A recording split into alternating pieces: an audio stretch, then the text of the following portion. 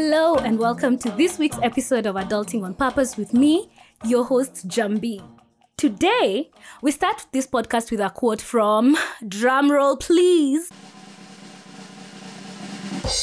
Jambi Kamau. Yes, I am wise. Get with it. So, Jambi says, and I quote, nobody needs good manners, but you certainly require good habits. Bookmark that, tweet it, share it. Anyway, and just in case you're not convinced and you need to hear it from the patriarchy, the patriarchy comment is overkill, but let's just move on. Sean Covey says, and I quote, depending on what they are, our habits will either make us or break us. We become what we repeatedly do, end quote. I am certainly a creature of habit. I think more now as an adult than ever before. I think before I used to identify as a person who just did not like change. I think there was never a more annoying clubbing concept to me than was club hopping. Like, why the fuck? In fact, everything bad that ever happens on a night out happens while you're jumping from place to place. It was always just a bad idea.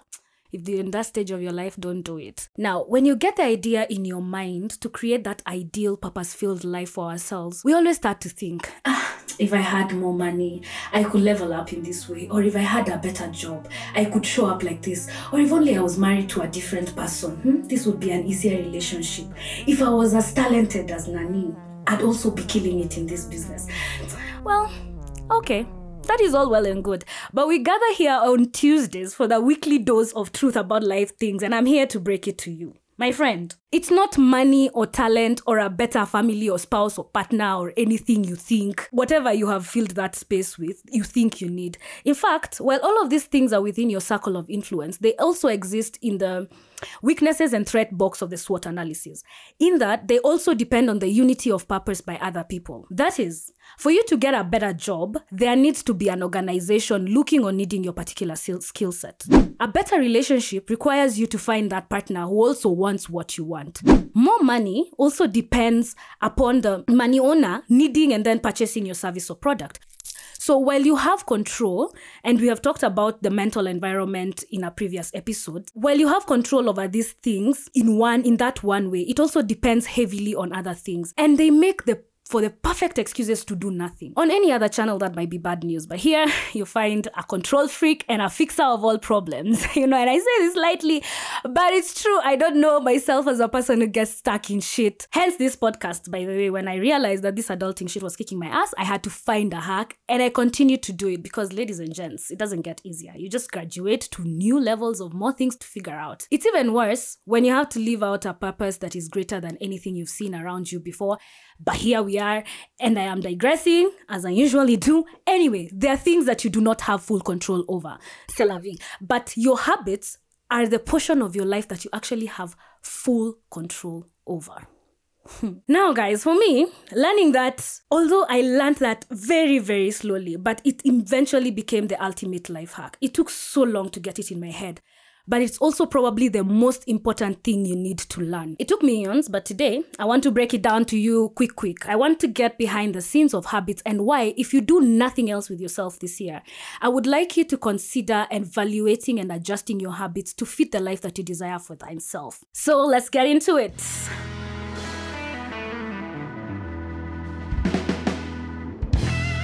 First and foremost, habits, because habits have a cumulative effect. This is the big why of habits. Going back to the quote at the beginning, you become what you repeatedly do. James Clear, the author of Atomic Habits, which is a book I've talked about here ad nauseam at this point, uses a very apt analogy for this. So you have two people, say with the exact same body stats, right? So they look exactly the same, and then they make a decision on the same day that from today, henceforth, I'll eat a burger for every meal. And then the other person decides, I'm going to eat a salad for every meal. Now, on the first day, when they make the decision, and this one eats a burger and this one eats a salad, when you look at them, you cannot even tell. There's no difference. And probably if you look at them in 3 or 5 days, there's probably still no outright difference that you can tell between these two people. But if they continue doing this for 3, 4, 5 months, just by looking at these two people and being told that there's one of these two people eats burgers only, and this one other person eats salads only. You don't need to be told that this is the person who eats salads and this one is the person who eats burgers every day. It's apparent, like it's just there, it's on your face, you can see it, because that habit, those eating habits have an effect that becomes visible. It becomes the results that the entire world can see. Now, that works for everything in your life. The things you do on a day-to-day eventually become who you are. A person who works out daily and eats healthy whole foods becomes a healthy and fit person. It's apparent to themselves and to everyone who's looking on. A person who buys shoes and clothes and takeouts and things every day becomes a broke bitch. And it's apparent because they are the people in your inbox at some time of the month asking you to save them with a soft loan. Unajua, shit has happened. The person who snoozes the alarm every day, goes to bed after midnight on work nights, will be the person constantly late to work or meetings, never hitting deadlines because they just never have enough time of their day, constantly rushing between things.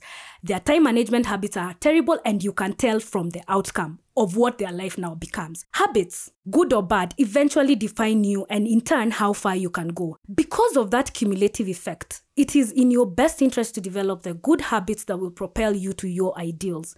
If your health is important to you, start to think of some healthy habits you can adopt to become a healthier person. If your career or business is important to you, think of those good habits that you can adopt. You know, the time management, the calendar blocking, the good things that help you become more productive during the day. Bringing us to the second thing.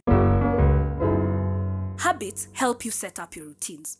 I have said it here before, that the best way to ensure that your days are productive is to have routines. Every successful person out there can validate this. You will read it in biographies and hear it said everywhere that they say these things, that having routines throughout your day helps you have structure and thereby productivity in your days, which is the cornerstone for all success. You know, you have to do shit to be shit. Routines are made of habits. The things you do every day will make up your routines. If, for instance, you decide to create a habit of exercising, for example, you'll decide what time of the day you need to do that, right? And then you carve out the time. So, for instance, I work out in the morning, so it's part of my morning routine. And it goes a little bit like this. I wake up, I have my water, then I make my coffee, which I take to my room. I make my bed, set out my clothes for the day, and change into my workout clothes to get ready for my workout. All this while listening to a podcast. So this usually takes up about the first 30 to 35 minutes of my day. And then I get into my workout, which is already set out in a routine, usually for a month at a time, with good reason, that we will get into in just a minute. So that takes up another 40 to 45 minutes. Then I take a shower and get dressed for the day. And that marks the end of my morning routine.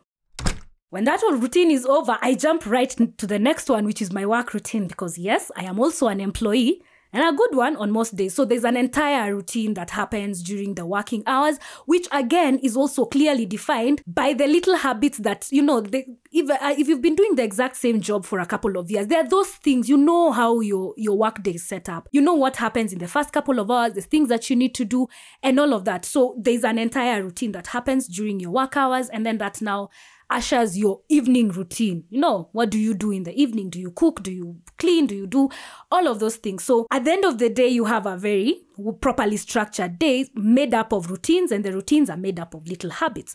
So when you look at all that, those are many little habits that I have that make up the different hours of my day, which in turn become the routines that are set out in my calendar with the times allocated for it. That way, I know it takes this number of hours to get all that done. So you block out that time in your calendar for that purpose, right? So figure out your habits and fix them into your routines throughout the day. You will be better for it. Trust me.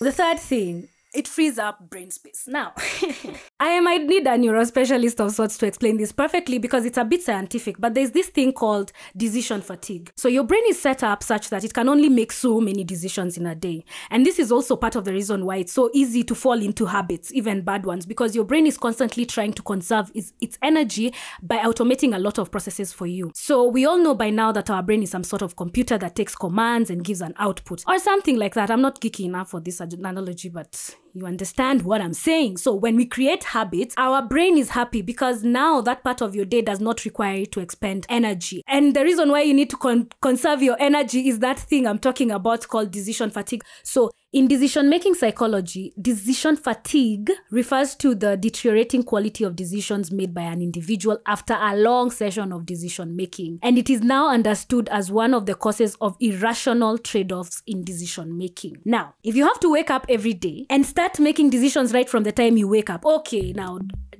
what is this the right time to wake up? Okay, do I shower now, have breakfast first? Higher. Now, do I work out today or no? If I am working out, which workout am I doing? Higher. What do I wear for work now today? Is it the time to leave the house yet? Do I need to carry lunch? By the time you have walked out of your house to your next job, you have had to make so many little decisions. You've already used up a good percentage of your decision-making capacity. Your good decision-making capacity. By the time it's midday, you will be experiencing mad decision fatigue. And this is where mistakes start to happen. Now, for some people, those mistakes, those bad quality decisions are not a big deal. But when that is the surgeon operating on your friend at 3 p.m. or the pilot on your afternoon flight to Diani, that one bad decision is a matter of life and death. This is why habits are important. The good ones, most especially, help us eliminate the need for too many decisions in a day. So if your entire morning is set up, it means that you do not need to keep making decisions about what to do next or at this time. Going back to the workout routine, as I was saying, the reason I set it up for a whole month is again to eliminate the need to make that decision every day. It's also a hack towards making it easier to do. Less friction means less excuses. This entire concept is better explained in Atomic Habits. He really goes into the micro details of habit forming and such. So if this is something that you really want to dig your heels into, I highly recommend James Clear's book. Now, there we have it, guys. Truth is, results, the physical things that you see in your life right now are a manifestation of your habits. I don't need to interview someone to tell you that they don't have a habit of exercise. It's apparent. I don't need your life story to know that you're a terrible time manager. That one, I can usually tell within the first few minutes of meeting people, and I pretty much judge people on that one thing. The moment I realize that your concept of time is warped, I know that you will never ever survive in my space that I am in. I don't know, can you tell that part of the reason I do not have hour-long episode? Because I can talk. I can go on for days. But the reason why these episodes are the number of minutes that they are is if I am calling on you to be purposeful about living your life and maximizing your potential, I cannot expect you to be sitting here for a whole 60 minutes learning about the one little thing, one little adjustment that you need for your life. It doesn't make sense to me productively thinking. Yeah, so a little bit of this and you make a move. Waking up early. I don't think I have ever heard of anyone who sets an alarm to jump out of bed at 5:30 a.m. to binge on Netflix. So, usually a habit, people who tell you that I wake up at this time every day, usually that for me denotes something of productivity or purpose. And let me just end it there, but with a quote from John Irving. Good habits are worth being fanatical about. That to say, guys, you definitely have not heard the last of it on this channel. We will continue to talk about habits ad nauseum, so stick around. Or fuck off if you're not interested in moving your life along. I appreciate it either way.